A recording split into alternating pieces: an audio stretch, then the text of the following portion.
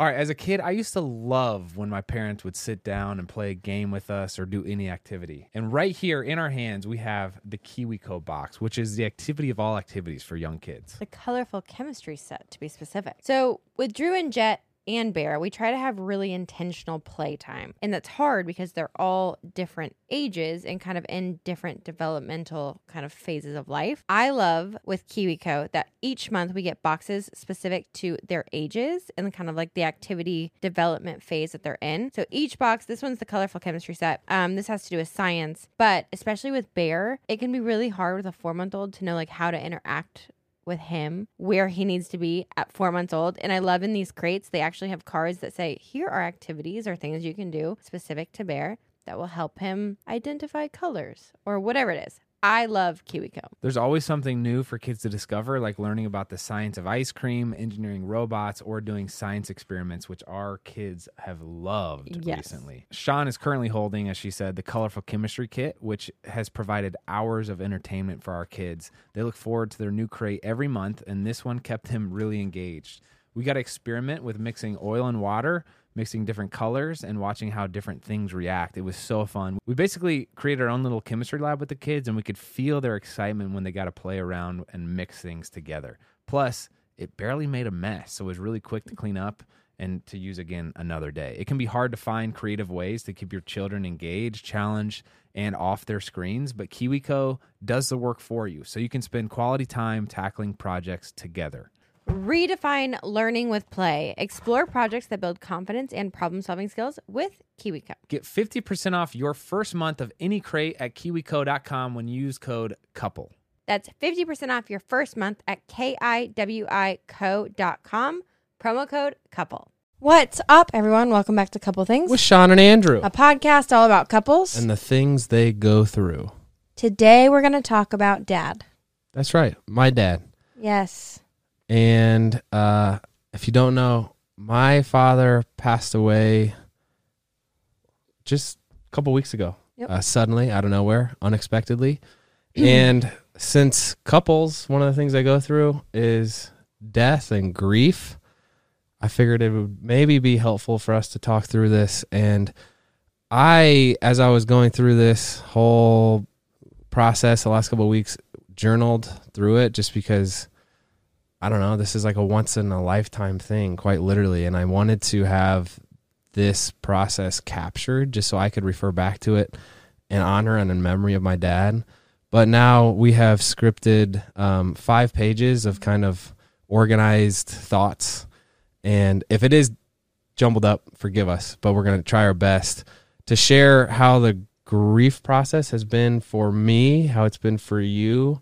And let me just make something clear here. I don't want this episode to necessarily be about me or my dad. I am wanting to create this episode that's about grief specifically, because we all grieve about different things in life, whether it's a lost loved one, a lost relationship, a lost career, lost plans, hopes, and dreams, whatever it may be. And so I have been documenting this process, just journaling, because that's what I naturally do in all phases of life. And hopefully by me sharing my experience with grief, my personal story with grief, you may be able to navigate your journey through grief maybe a little bit better. Maybe you'll have vocabulary or timelines or thoughts vocalized that you otherwise wouldn't. And so that's my hope. And really our hope with all the content we make is to start conversations, meaningful conversations that are about the most meaningful thing in life, and that's about family. So I really found like hearing from other people was so helpful and encouraging in a lot of ways. So I hope that's the result of this episode for you as well. To start, we'll tell you what happened to Dad. So on the night of December 26th, going into 27th, Dad had what was called a fatal arrhythmia or ventricular fibrillation, where his heart got out of sync or out of rhythm and was not able to get back. Because of that, he basically passed away in his sleep. We all found out in the middle of the night. And I'm actually curious, because the way it had happened that Andrew and I both found out was we were sleeping in separate rooms that night because the kids were having a hard time and I was really sick. So Andrew was letting me kind of rest and try to heal, and he was taking care of the kids. You found out around midnight, 1 a.m., and then didn't wake me up to tell me until around 6. And I'm curious what your first few hours of realization were like. So, okay. Can I just read what I wrote? Because Please. literally, I said, 1:45, I got a text from my mom saying that Dad had a heart attack. And I got a call from my brother about 45 minutes later saying Dad had died. I just laid there and cried, thinking of what I last said to my dad, how I last treated him. I was thinking of my mom and thinking of how much of a blessing it is that we all had the last week of Christmas together. And then I said, I know that God is good, and I can't tell if this is a bad nightmare or not. To think of my dad just lying there lifeless, so out of the ordinary for him, and it's like scary. It's so unnatural, right? About a half hour later, I said the full emotions are setting in, and I'm crying just looking at the photos and videos of him. I'm mostly sad just thinking of our kids and them not getting to know him better. The wonderful life that we get to live is in large part due to his legacy and what he built for us, and I wish that they could get to know the man who laid this foundation. I'm so glad that I wrote a letter to him a few months ago, which I'll talk about. Half hour later, I was still crying, thinking about my mom. They had been together since high school. They're high school sweethearts. And I said, I'm not sure how she will navigate life without him. Starting to think about all the things that need to be done, the unfinished houses that he was building. He was a contractor that built houses, what to do with all the different things that he was involved with. But then I started thinking about how one of our last conversations that we had, my dad and I, was about legacy. And it was about family mission and the values that we had. And I feel like the spiritual wealth that he gave us as siblings is greater than any blessing that I could have ever asked for, right? I feel like subconsciously I was expecting to keep him around for another 20 or 30 years because that's how long my grandparents lived. And my dad died at 63. I guess I had benchmarked, like my grandpa that died the youngest was 78. So I was like, oh, he'll be around for another 15 years. I got this. But then we told Drew a couple hours after that, we said the Papa's with Jesus. And she says, why can't I go up there?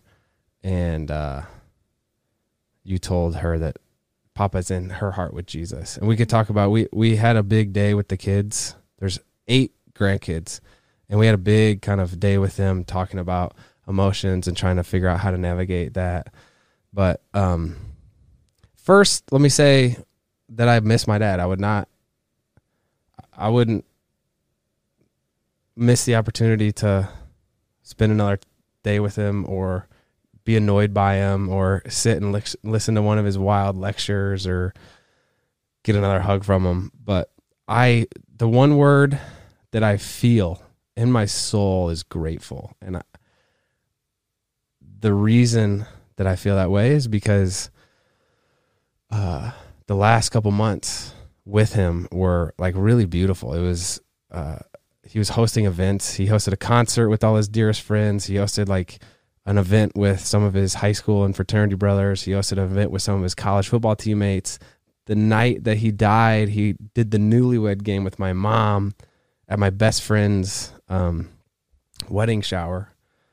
And he we had the week of Christmas. We had these conversations. I wrote him a letter that was stemmed from a book called The Intentional Father. And it was about all the things that I feel like he got right as a dad that I was thankful for and how that's affected me as a father, has positively affected me as a dad. And so like, those are all things that had we known he was going to die, we would have done, but they just kind of coincidentally happened to be the last few months that we didn't know were going to happen. So I don't feel like I do think we're grieving. I think we're in the grieving process, but I'm not like boohoo sad, right? Like it's more of, I think I'm a little melancholy, just being humbled by the fragility of life and like struck by a new perspective. My dad and I had a great perspective or great relationship, and I'm so thankful for that. Not everyone can say that. I feel like I was his student. I feel like I benefited so much from the things that he sacrificed for us. And so all those things lead me to just be grateful.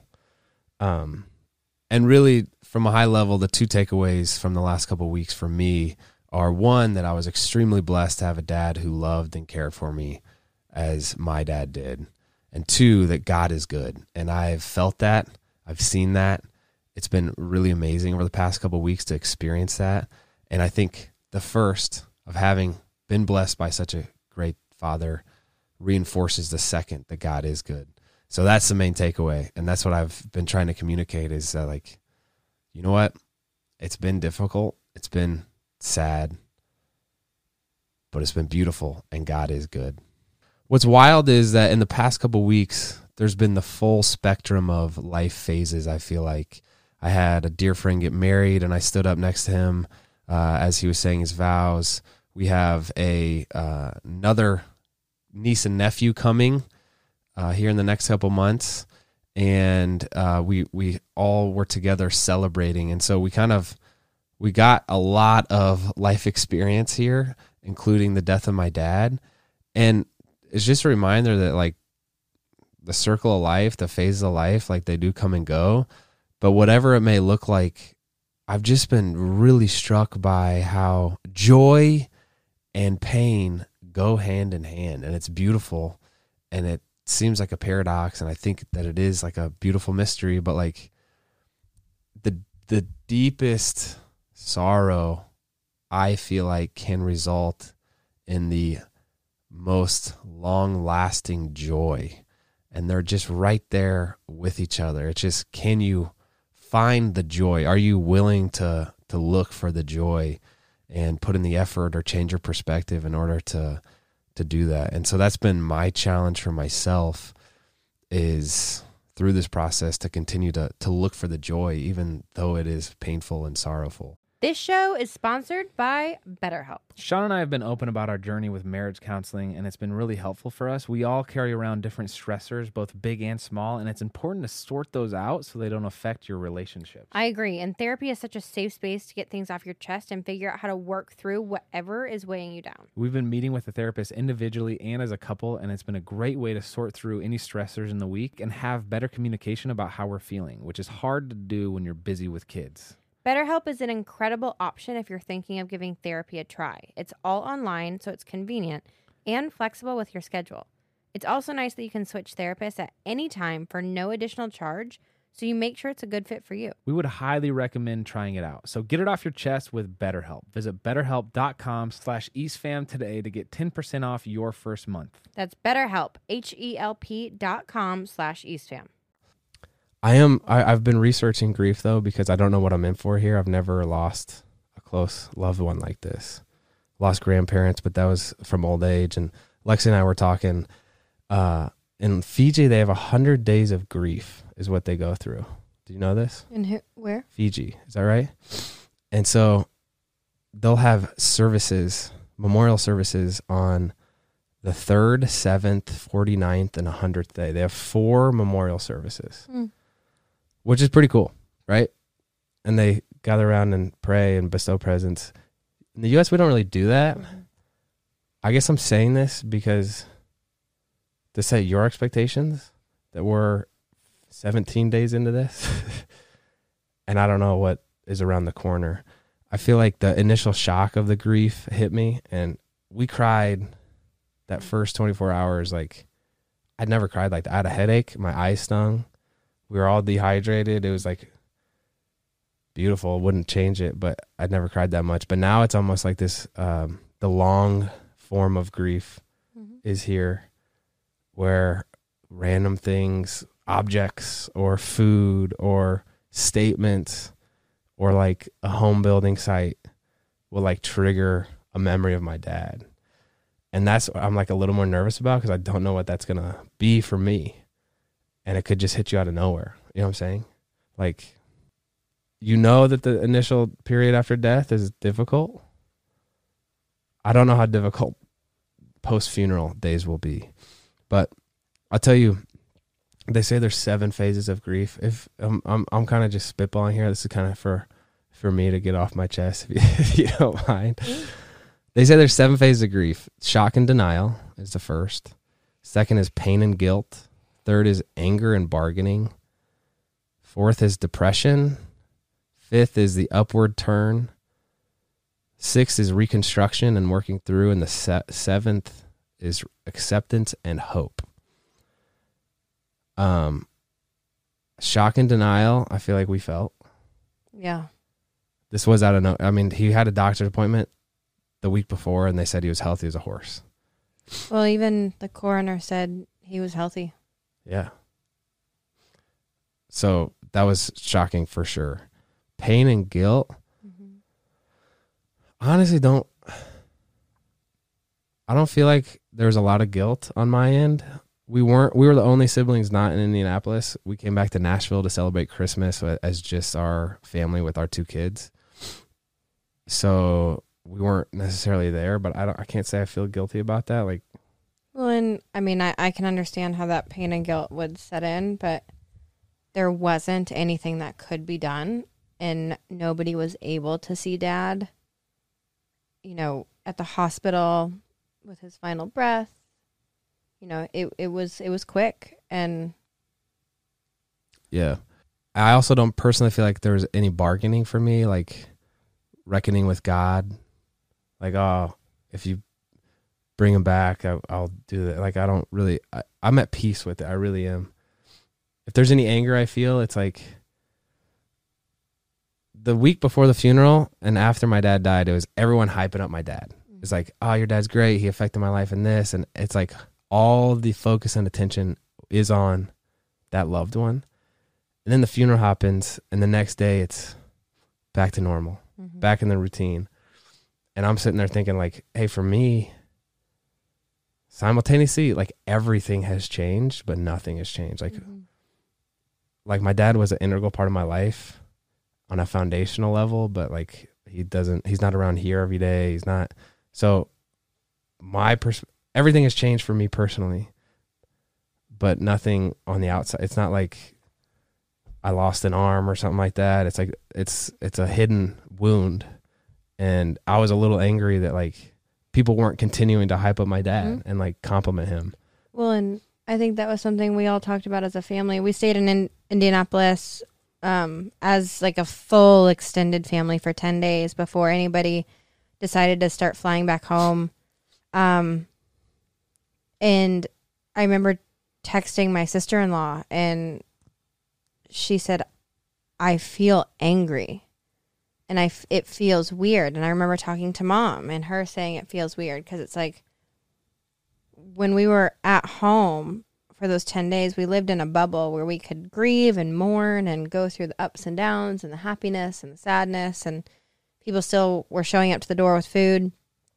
So that still felt like people were acknowledging what had happened.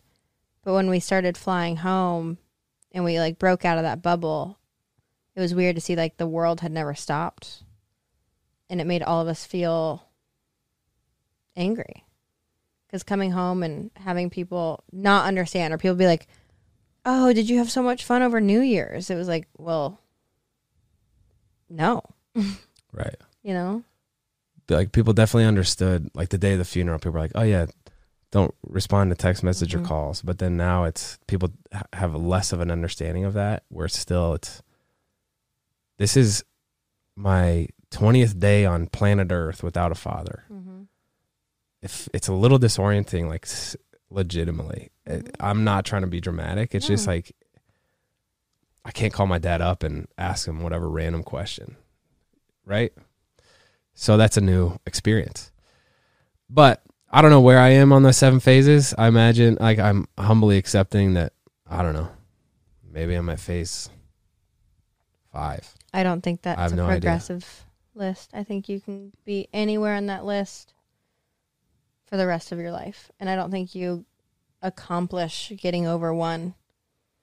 You know, I think you can bounce back and forth. Yeah, I'm not forever. sure. I legitimately don't know about this. No, that's what I'm saying. I don't think it's like you get over the shock and denial. I think 10 years from now, you could wake up one day and be completely in shock and denial. And I don't think you have to try to master that list and say, oh, I've succeeded at all of them. Yeah. I will say, I don't know. There's just been some weird things. Like, I am not a dreamer. I don't ever remember my dreams. Maybe once a year. And on Sunday morning, I woke up at 3 a.m. bawling, crying, because I had a dream about my dad that he was in our guest bedroom, like right across the way from where I was sleeping. And he came out and waved at me and like welcomed me in. And I was like, dang, it feels like I'm just now waking up from the past 2 weeks being a bad dream, you know? So I don't know. I don't know what it's going to look like. It's like a psychological curveball where I've never been through it, you know? I honestly feel, I feel really content with the whole thing. And like I helped write the obituary, did like a eulogy, and all that was so cathartic for me to sit back and kind of cement how I will remember my dad. Go back through all his like LinkedIn posts, his Facebook posts, and it was like so great. It's like, man, this guy was a good man. But I don't know what what do I do with this? You know, we're talking about grief at a high level. Like how do you navigate it, the 7 phases and stuff. I don't know if there's like a right way to do it, but I do think the one common thread of however you go through the process is to be present in it, which I'm really happy with that week before the funeral. I mean, we were all together. That was the focus, right?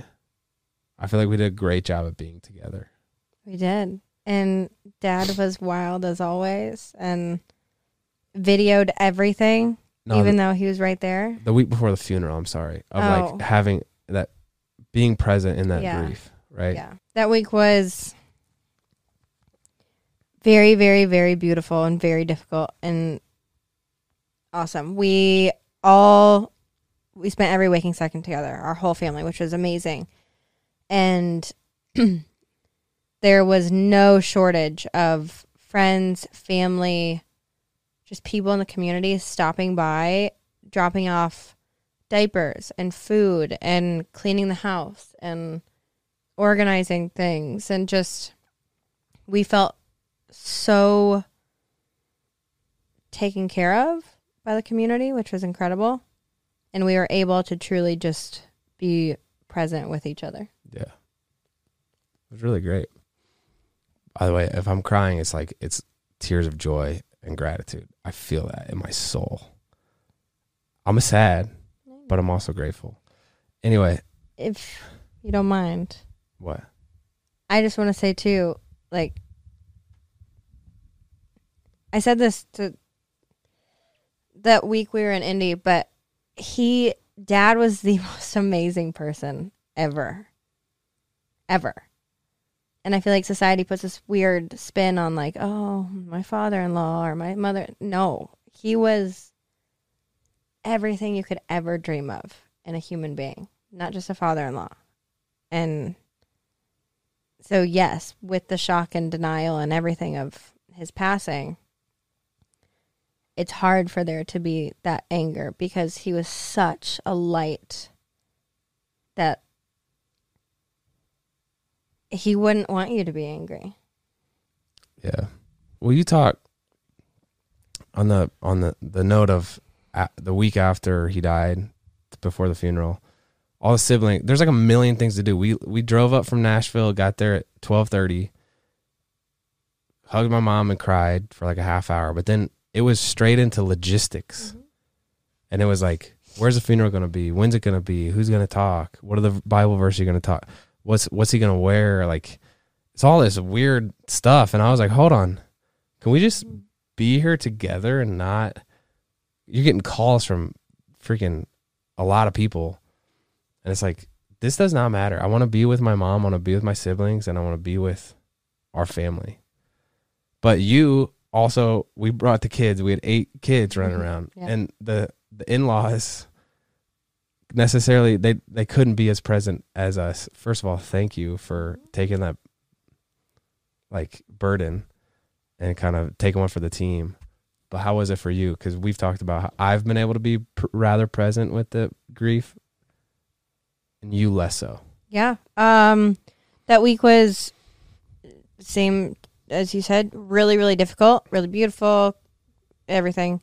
But all of the spouses, the role we kind of took on was just trying to take all of the load off of you guys. So all of the load off of the siblings and mom. And in doing that, that was taking care of the kids, helping like direct and manage the phone calls from the funeral home and the directors and all the friends coming in. People would knock on the door every 20 minutes, which was such a beautiful thing, but that's a heavy load on you guys as well. So we were trying to direct them and set up systems for meal trains and just like truly be the brunt of it all, or like take the brunt of it. I will never forget, this is like a core memory though, Mom's sister. There was one day where I took 6 of the kids to the park and met up with my sister-in-law who had the other 2. And we just wanted to get them out of the house. It was very heavy in the house with just sadness, and we needed to get the kids out to like give them some fresh air and a new perspective and everything. And so I took them to the park, and Mom's sister showed up to help.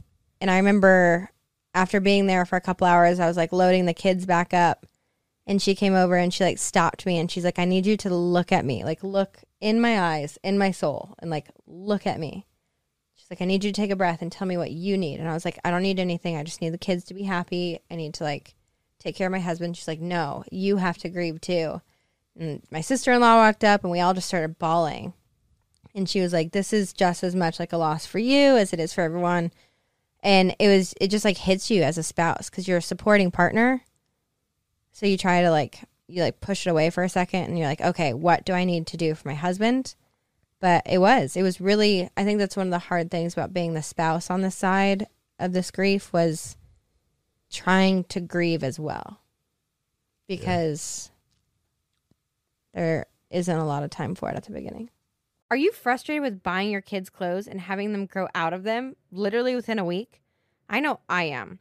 Then you need to check out Posh Peanut. I love this brand. Their clothes are amazing quality and made from viscose from bamboo, so they stretch with your kid as they grow and are 4 times stretchier than cotton. They have different designs you can pick from, like Barbie, Flowers, Disney, and Hot Wheels. So we let our kids pick out which ones they wanted. And of course, Drew picked the pattern with Disney princesses. Oh, yes. She loves her Disney princess pajamas. Plus, I swear their clothes get even softer the more you wash them, which usually doesn't happen with kids' clothes. I also love that their clothes are chemical-free, which means they're delicate enough for babies with sensitive skin, which is something we've been paying attention to for Bear. Posh Peanut is made for infants and kids, but they also have sizes for moms and dads if you want the whole family to match. Let's be honest, every family has done a matching moment. And if you're not a parent, consider this a perfect gift idea. For real, you guys, we love this brand, and they're loved by over 1 million parents. Check them out. Right now, Posh Peanut is offering our listeners 20% off your first order with promo code EastFam. Go to poshpeanut.com/EastFam and use promo code EastFam for 20% off your first order.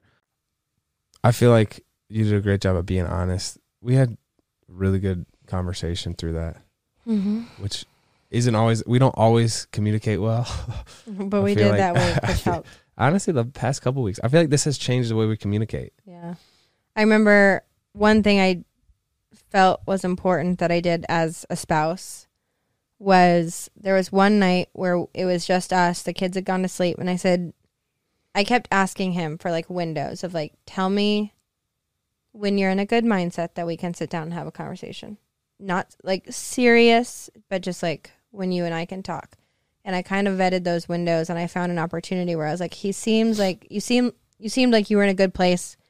And I was like, okay, I'm going to prod and I'm going to ask questions. Are you okay with that? You know, still trying to make sure you were in a good spot. But I said, let's run through it. As your wife, I need to know where you are. Do you feel guilty? Do you feel pain? Do you feel anger? And we just went one by one.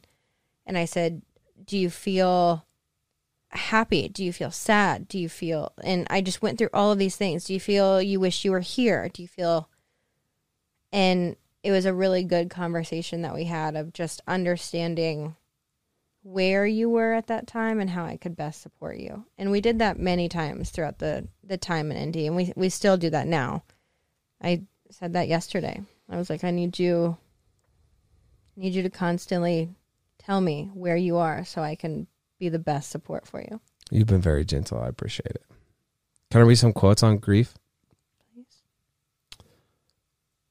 Andrew Garfield had like a viral clip that said the grief for his mom that he lost is unexpressed love, which you should watch that video of him talking about his mom with Stephen Colbert. I think that's great. Personally, I'm not sure I feel that way. Like the grief that I feel, I don't think is like love that I hadn't given my dad. It really is more of like this appreciation for him, and I feel humbled by it. Where we make all these plans, and it's like freaking whatever it is. Like we think we have a 5-10 year plan. We're about to talk about it on Thursday, what our 10-year plan is, and the grief is that's gone now. I guess, go ahead. I feel like one of the greatest gifts Dad ever gave all of us was in an event like this. We understood so completely that he loved us, we loved him, and he loved God. And it was like, okay, as tragic and as sad as this is, the best gift he ever gave us was, I mean, one of the first things you and I laughed about in the first moments of finding out about Dad was he was the biggest fan of Jesus. And if only we all could have seen that meeting, that he didn't want to meet anyone in the world more than him. I mean, it would just... Yeah, that's pretty cool. Here's another quote. Grief is not a disorder, a disease, or a sign of weakness. It's an emotional, physical, and spiritual necessity. It's the price you pay for love. The only cure for grief is to grieve. Mm-hmm. Which again, watching some of the people in our close life like try to distract themselves away from the sadness on social media or whatever, I just feel like you are missing. This process has been beautiful. Mm-hmm. I've been saying that to everyone. It's been like a wild few weeks, and I feel like I'm in over my head, but also it's been so beautiful. And I was thinking about how it's almost like a level or phase in life that you can only unlock with the passing of a loved one. It's like all these stories that we've heard about my dad, the people who have come into our lives, the new memories that we've made off the memories that he already made. It's so cool to think about. And I wouldn't want to miss that there's like, a tinge of sadness to it, but I wouldn't want to miss it for the world. And I've been thinking about how, I looked this up. There's new research that suggests that anticipating the end of a good experience is an effective way to enjoy it more, or like experiencing the end of a good experience is a way to enjoy it more. Endings help us stay in the present, can bring us closer together with people in your life, can help us let go of the past and refocus on important things in your life, and can also provoke mixed emotions that create more meaning. And I feel like making the analogy of watching a sunrise or a sunset, or watching your children grow up, it's like the end of the diaper phase or the end of the baby. Like there's so many ends of phases, and there's beauty to be had in that. Like if the sky was always a sunset, you wouldn't appreciate it as much. Or if my dad was always around, I wouldn't appreciate him as much. But now I am overflowing with gratitude that like you don't experience it elsewise. And I want to sit here and tell you listening to like, hey, drastically change your life and make sure you don't take a single moment for granted and call your dad every day and go live whatever. Like some things aren't realistic though in the normal cadence of life. Like you're not going to go back and see your parents every day if you're grown and have moved for a spouse or a career. Like it's kind of unrealistic to think you can have this intensity of gratitude without something like this happening, you know? I thought one of the most beautiful things to come of those 10 days together was I've never felt closer to our extended family. Right. Aunts, uncles, cousins, nieces, nephews. I will never, again, another core memory was one morning a random text was sent out by a cousin. They're like, going for a hike, taking the kids, who wants to join? And nobody responded. But I think 36 people showed up. Yeah. It was wild. For the hike. And just Awesome. seeing like how close everybody became and how much we text now and check in on one another. It's been really special. Yeah, this is the most cliche thing. I didn't have this written about. Like, the end really can be the beginning of a For lot of new sure. things. I feel like our family has drastically changed. And we were already one of the strongest families out there. But I've never seen our family look like this. And it's so special. Yeah. I wanted to read some more of the journal, if you don't mind me saying, going through it chronologically. So that afternoon I said, it's feeling like an out-of-body experience where my emotions and realizations that he won't be here again haven't caught up with like my normal social interactions. It's like you have all these people, the cousins, and you're like interacting with them live, like nothing's changed, but it is kind of clouded with grief. But I said, right now, it just feels like my dad is gone. He's in a different room or checking on a guy job site, and he'll be back soon. It's like, oh, we're just having this social hour, and my dad is gone. He'll be back soon. What does it mean to not have him around as a resource in everyday life? Not hearing his random lectures or snoring or heavy scraping footsteps. It's a quiet void without him in his normal ambiance. Being in this house that he poured his heart into to build is like being in an empty stadium or theater. And then I talked about how I was crying so much again. That first 24 hours. Yeah. I drove us down to Indy. You sat in the back with the kids. And I don't condone this, but I think I cried for the full 6-hour drive. Yeah, dude, you stuffed that door with tissues, dude. I didn't see that. It was flooded it with tissues. Yeah.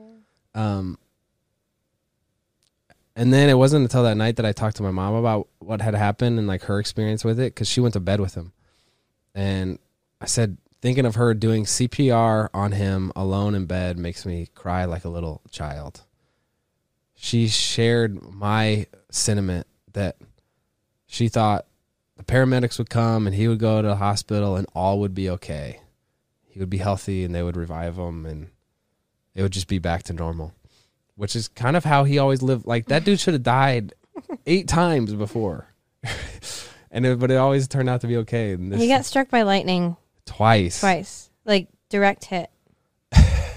I don't know how that's possible. Yeah, I was a legend. Well, maybe, I don't know. We have the footage from the funeral. Maybe we'll share it, but there's a lot of good stories in there. Which is also, I feel like you have done really well in allowing me to laugh too. Because it's not all sad, right? Like, there's plenty of jokes to make about my dad. Boy was not perfect. Anyway, I said, I'm glad that my mom was with my dad all the way to the end, though. My dad got to go to sleep with his bride and wake up with Christ. Mm-hmm. And then that night, it was the first time I took their dog out to go to the bathroom and do like the normal thing my dad would usually do. But it kind of hit me that it was the first of what I'm sure is many things that dad used to do that will now need to be picked up by one of us, which is a daunting thing too. It's like that guy did a lot, and now we have to kind of pick up some of the shards, right? It's daunting, but I think if you take a step back and try to like objectively look at what all happened in those first 10 days, I think Dad touched each of us so much that people took on roles so naturally that it was really cool to see. Yeah. Everyone knows that finding the perfect t-shirt with like the quality and the fit is near impossible. I told you guys that I found Skims while I was pregnant, and now postpartum, I found the best nursing bra known to mankind from Skims. Well, they've outdone themselves again because they now have the perfect t-shirt, especially postpartum with a changing body. I can guarantee you won't find a t-shirt like it. I love also that Skims has a fit for everyone, from the long t-shirts to the cropped. They truly have like sizes and qualities and styles for every single thing you could want. So the cotton jersey t-shirt is the one that I'm talking about. It is an absolute staple. I feel like I'm reaching for it literally every day, especially nursing with Bear. It's breathable and soft, and it somehow gets even softer and still holds its shape after every wash. If I could only recommend 2 of the Skims t-shirts, I would say the cotton jersey t-shirt, which I have in mineral, or the boyfriend t-shirt, literally in any color, are probably my 2 favorite t-shirts that they make. Shop the Skims t-shirt shop at skims.com. Now available in sizes extra, extra small to 4X. After you place your order, select podcast in the drop-down menu, select couple things to let them know we sent you. Have a good one.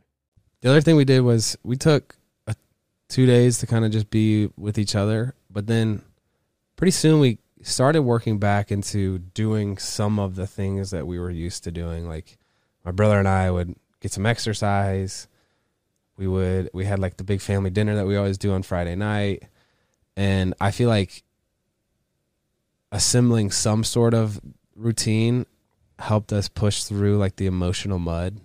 So that was helpful. I don't know if we overdid it with that or not. I don't think so. We had a lot of visitors, so I think it gave us room to breathe. I think if you choose only the sadness side of it, you're failing to celebrate the goodness of your person. Yeah. Which I think is important to do. Celebrate. Absolutely. And so on that note, other things that have helped me are, one, I alluded to this, but like being a part of writing the obituary and being a part of the eulogy was really, really, really cathartic for me. And it was like a 4 or 5 hour time period where I had no distraction and I was solely focused on my dad and who he was to me. And writing that out was like, oh man, I cried the whole time, but it was so just special to think about my dad and the role that he played in my life. So that was one thing. Second, my dad was a big piano player. He loved it. He played it every night when we were at home, would put us to bed by playing piano. And so I have been re-energized by the power of music, and I've put together like a 40-song playlist of songs that have reminded me of my dad because they're piano songs or just the lyrics have struck me in a certain way. So that's been really good as well. Also, typically I'm kind of a loner and I like to isolate myself. And so, we had a lot of people coming by on a daily basis before the funeral. And in that situation, I usually would kind of just escape to a room on a normal day. But I really was challenging myself to like be there with the people, hear their stories. And in doing so, I learned a lot of new things about my dad. It's a cliche analogy, but I think of, the phoenix in Harry Potter or elsewhere, but out of the ashes comes this new beauty. And that's really how I felt, where it's like there was life from this death. Like I would not have gotten to know my dad otherwise had he not died. I got to know him in really new and special ways. And I think that analogy of like, life from ashes is really powerful. So writing the obituary eulogy, the music playlist, being present. And then the other thing that helped me through was kind of like, assembling some sort of routine. Also having just those tender and intimate conversations with Sean was another special fruit of this, where I think we got to know each other in really new and special ways too. She's never really seen this crumbled part of me, just sad. And I was not incapacitated, but it was definitely like a burden those first couple of days. So talking it out with a loved one, your partner, whatever it is. I think moving did help me. My brother and I kind of made it a focus to exercise for a little bit, a couple times a week. And I think that just provided an outlet, if you will, and made me feel physically better, even though my emotions were still kind of bummed out. And then I got outside for sure. I also read through his text messages. I looked at pictures and videos for hours. I listened to his voicemails. We pulled out old pictures and went through them with my mom, and just kind of reflecting on those moments, I think sparked a lot of memories and a lot of joy with it.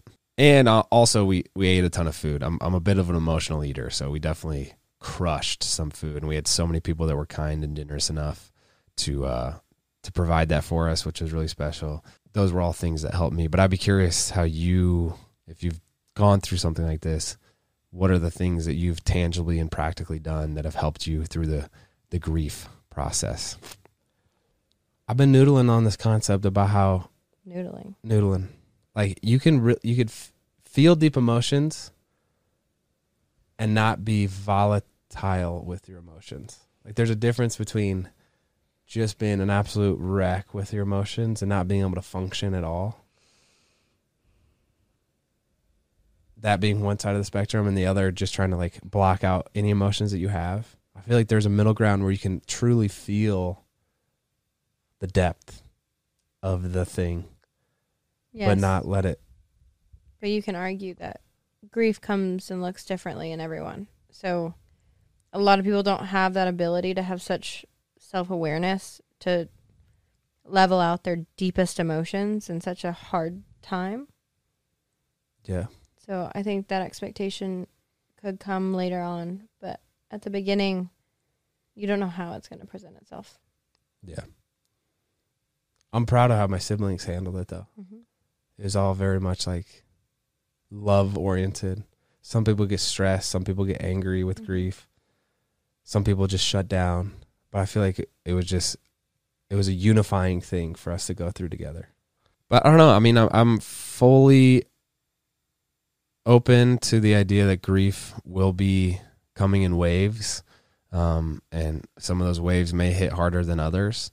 I also heard from a friend that the grief process, like it's not, you make it through step one, you're on step two, and you never go back to step one. It's like you kind of revisit the anger or the sorrow or the bargaining or whatever it is. Like it's not a linear process, as Sean was talking about. So to me, it's wild to think that I feel this sad having lost my parent. I was talking to a dear friend yesterday who lost a mom about 18 months ago, and she's like, yeah, it doesn't get any better, but you distract yourself away from it to a certain extent. And the thought struck me like, my gosh, everyone loses parents at some point. Is everyone just kind of perpetually sad in this sense? Like, I am super curious to know how people make it through this and just like continue, chugging along. Like the thought had never struck me, the grief that people carry with them. It also got me excited about humans in general, because despite that grief, they keep on keeping on. And I think that takes courage and hope. And then right now, this is my latest journal entry. I feel like I said emotionally I feel okay, but there's a degree of anxiety from getting caught up, like responding to the hundreds of people that sent texts, so many of the wonderful people that do this with us day to day send us DMs and messages. And it's like, first of all, that insight was so helpful and is so special to like hear their stories, and thank you for that. But trying to respond to that, call the people back, and then also trying to maintain the new perspective of what I feel like I learned, which was like my dad did work. He was a hard worker, but he also always put the family first. And it's like, I can't say I always did that.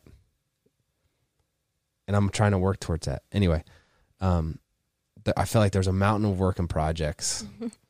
And I don't actually know if there was more to do or there is more to do than I'm than normal, but I feel like there is. So there is this unsettling feeling about that. Anyway, can I read some? Well, I also wanted to read some insight from others, if that's okay. You up for me reading through these? Yeah. So this is from a buddy, Justin Zeller. He said, my dad's name was Guy. He said, Guy did a beautiful job of balancing earth and eternity. He lived life to the fullest, but always had his mind on things above. He accomplished a lot in 63 years, but perhaps his greatest accomplishment is the legacy he's leaving. His legacy reminds us to live hard and to live fully. Don't get cheated out of what life can offer. And it also reminds us that the easiest path to living in that way is understanding one simple truth. The life is temporary, but Christ's work on the cross is permanent. My buddy Joseph Shields says that Guy was a great man that had an even greater Savior. I like that. And then our buddy Hunter Smith wrote this. He said, Guy had a child's faith, a warrior's spirit, and an engineer's brain. He was zany, peculiar, lovable, strong, and whenever I was with him, I felt I was with someone whose very presence was shrouded with wonder and possibility. Above all these, Guy was a man of faith and love. He said, but no one gets out of here alive. And in our ever-accelerating pursuit of safety and longevity, which he really believes is a subconscious desire for eternal life, may we remember that Earth is not a safe place. It's not a good place to be human, but being humans means being physically temporary. People have been dying here for a very long time, and you and I, regardless of our advances in science or medicine, will not be able to shed this reality. We have no choice in the matter. Our only choice is how we live in light of it. Will our response be anxiety and worry or passion and faith?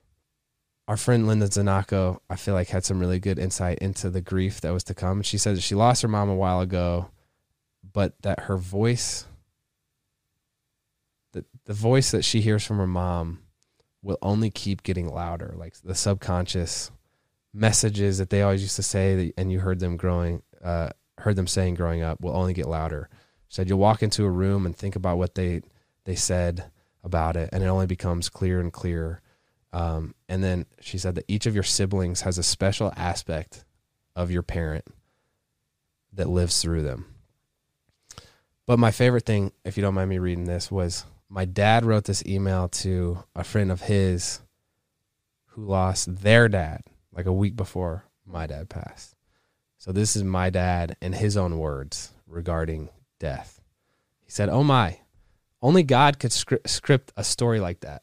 In less than 24 hours, everything changed for you, but not for God. I learned after our house fire, the guide doesn't really want us to question him at all times, or at times like this, which seems odd, but rather he rejoices in how we respond to what he's giving us. And you, my friend,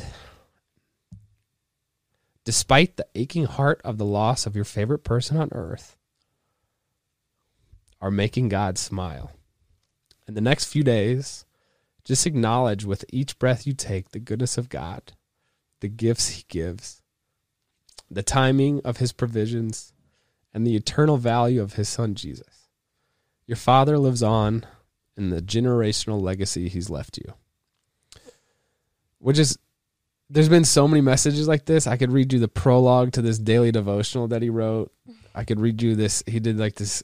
He thought he was going down in a plane crash, and he wrote this like message on a bag. And he wrote it to Mom, which was wild. And there's like, I think there'll be a time and place we share those, but in the moment he would write things like that, and I always felt like it was way too over the top, way too grandiose. But now it's like timeless, and like, anyway, it's kind of fun to read stuff like that. But I do feel like I have a newfound appreciation for the role that faith can play in a life. And the other day, the stock market opened up. In the first 5 minutes, it dropped like 2%. But then in the next 5 minutes, went back to even. So there's like a net 0% loss. And I was like, man, if you're riding the second by second, if your perspective is second by second, that's a stressful place to be. You're riding the lows and you're riding the highs. But if you extend your timeline to the length of the day or the week, the month, the year, or eternity, it makes things less volatile. It's like you can zoom out, get the higher level picture, and see that the trend is up, and it's good. And so for me, having that timeline of eternity, yeah, it's given me hope. It's given me like coping. The verses are like comforting for sure, but it's also like made it a net positive, which I think is powerful. And just to clarify, I don't think that the primary use or purpose of my faith, at least, is to help me through hard times in life or phases of grief like we're in now.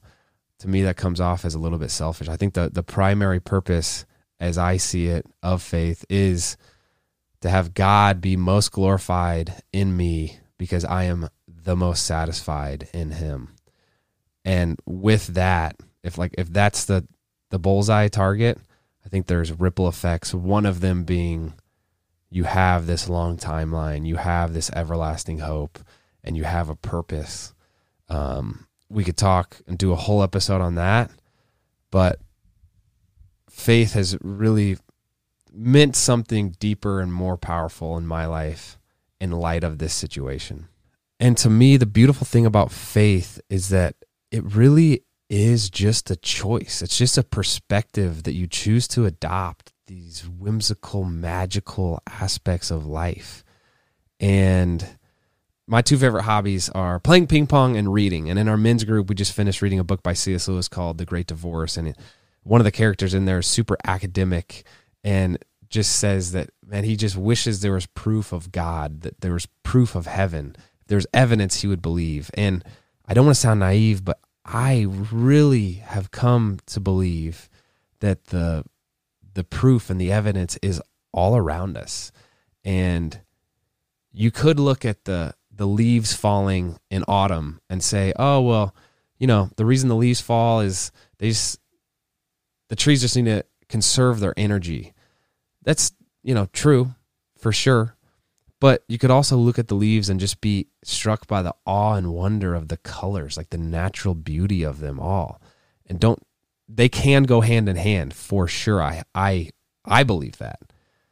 But don't let the starkness, the black and whiteness of like, oh, that's just the leaves are falling because the trees are conserving energy, strip away the beauty of it. And that to me is like a parallel argument to faith, where it's like, I am adopting this perspective that there's more to life, that there is beauty to life, an added layer of colors and excitement. And that's why I'm looking at this death and choosing to believe that there is beauty and wonder and life despite that death. There's another book called The Short History of Nearly Everything, where it's this not Christian guy, but he goes through and talks to all these experts and scientists, and he talks about microbiology and like molecules, atoms, etc., and how at some point in science, you can't separate fact from fiction. And that to me is like, there's room for faith. The author even said that. The author got interviewed and was like, I'm not Christian, but I was astounded by how much room for faith there is in this world of science. So that's the exciting thing about me, not to go on a tangent, but I have gotten really excited about faith and how it can bring so much color and meaning, again, as a derivative effect. The other thing that I've learned, tying this back to couples, is I feel like in marriage, I've said this before, so forgive me, Sean is both simultaneously the most loving, thoughtful, fun, and adventurous person that I know, right? But she's also forgetful, and she's sloppy, and she's emotional, and whatever. Sloppy. But it's like, which batch of those qualities am I going to believe? And I think as we remember the people that we loved and lost, like my dad wasn't perfect. You said he was the most awesome person ever, which I think he was an amazing man, but he was not perfect. Like there's plenty of stories of us growing up as boys wreaking havoc. There's 5 kids in the house. So with that comes chaos. And so there was some hiccups, right? But that's not the batch of qualities I'm going to choose to remember. It's like, I'm going to remember the guy who allowed me to believe in whatever. He allowed me to dream. The guy was so selfless. In his voicemails, he opened every one with, "Hey, Andrew, I want to let you know I love you and I'm proud of you." And it's like, this is the man who played incredibly with our kids, was so creative, had such an amazing imagination. And that's who I'm going to believe, right? That's the quality I'm going to believe. And I think that matters because that's going to affect how I parent my kids. And I think that it's the subtle shift in perspective that will leave a legacy generation through generation. You know that I've been into Ancestry.com since this happened. I zoomed out 12 generations all the way back to like 1600s. And it's kind of humbling to think like, oh man, someday I'm just going to be someone's great-great-great-great-great-grandpa. And they're not going to really, I don't know who that guy was for me in like Thomas East in 1600. I don't know what he was, but I do know that he laid the foundation for us to be here doing what we're doing now, how we're doing it. And that's the legacy. So, anyway, one of the things my dad did well, my buddy Justin said this, that having the intentional, deep conversations can sometimes be hard, difficult, and awkward. But my dad did that, and he was good at it. And he was definitely awkward sometimes. But he had intentional conversations. That's one of the things that I'm going to take moving forward. It's just doubling down on the meaning of things. So, anyway. Dad, I love you. I miss you. I'm thankful for you. I'm so thankful. And even through this process, that's how I feel, is thankful, because I didn't know you as well as I do now. Hearing all the stories from your high school friends, college friends. I've written them a lot. I've written a lot of them down, which has been super fun. I can't wait to share those with our kids. But that's all I got. That's how I've been grieving. That's kind of the process, the background to my dad. I don't know how you guys go through this. I'm curious to see if this is par for the course. Maybe I'm being a crybaby. I'm not sure. We are less than 3 weeks out of this. But so the other reason I feel grateful is I'm honestly not sure which I would prefer, like both for myself, for my dad, for my mom. My dad died out of nowhere. He was healthy, and then boom, had a heart attack, gone. Which is hard because it's definitely more shock. But also, you have people who suffer for years, and they kind of deteriorate, right? It's like that is kind of easier for the loved ones around them because they see the end in sight and can do X, Y, and Z to like say what they want to say or do the bucket list things. I know, but the heartache of seeing a loved one hurt takes a long toll on your heart. That's what I'm saying. Yeah. Like that's grievous too. So you have the two ways to go, like suddenly out of nowhere or years of suffering. That's why like you couldn't have written it up better. I feel like if I was going to come up with the way my dad would go out, this is how it would go. I'm not the one who writes that story. I think he would have written it up this way too. And I love, in the funeral, it was said that God had done all he needed to do with my dad. My dad had done all he needed to do here on earth. So it was his time. And I was like, dang, that's freaking true. Like, it's not easy, but that's true. My dad sold the farm. They're like, he did everything. He put it out there, put it on the line. He did. And so I've been thinking like, even through the shock, I feel grateful because for my mom and for my dad, like I would not have wanted to see him suffer for a long time. So anyway, there's that. This is the journey. This is the adventure. We're on it together. And thank you for being such a helpful partner in this. Do I have tears and snot on my face right now? Everywhere. I love you. I love you too. Is that all you got? Any closing thoughts? I literally have snot on my face? Yeah. Sing doxology and recite psalm. I am thinking, I don't know. I want to do, I do have regrets. No, I do have regrets. Let's just wipe this off. I wanted to interview my mom and my dad in this freaking studio. My mom is shy, so she never wanted to do it. I think we'll be able to get her down, though. And then I also wanted to do a birth vlog. My dad, if you didn't know, like, us filming stuff is not like an Andrew original. My dad filmed everything we did growing up. Every Friday night game, he filmed my birth. So I wanted to have them do a birth vlog for us.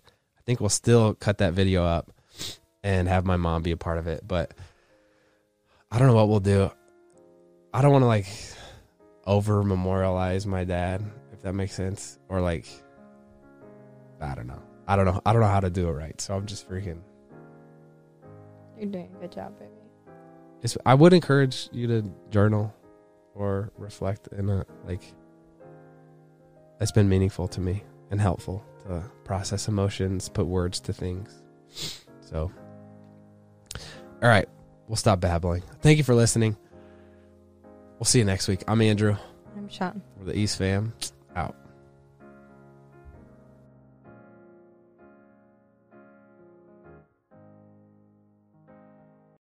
All right, real quick for all of those listening out there, we don't ask for a lot of favors, I don't think, babe, do we? No. But we're going to ask you a favor today, all right? If you're listening to Couple Things Podcast on Apple Podcasts specifically, will you please do us this short, quick favor? We want to make sure you're staying up to date with our show, and Apple's latest iOS update has paused downloads for many listeners.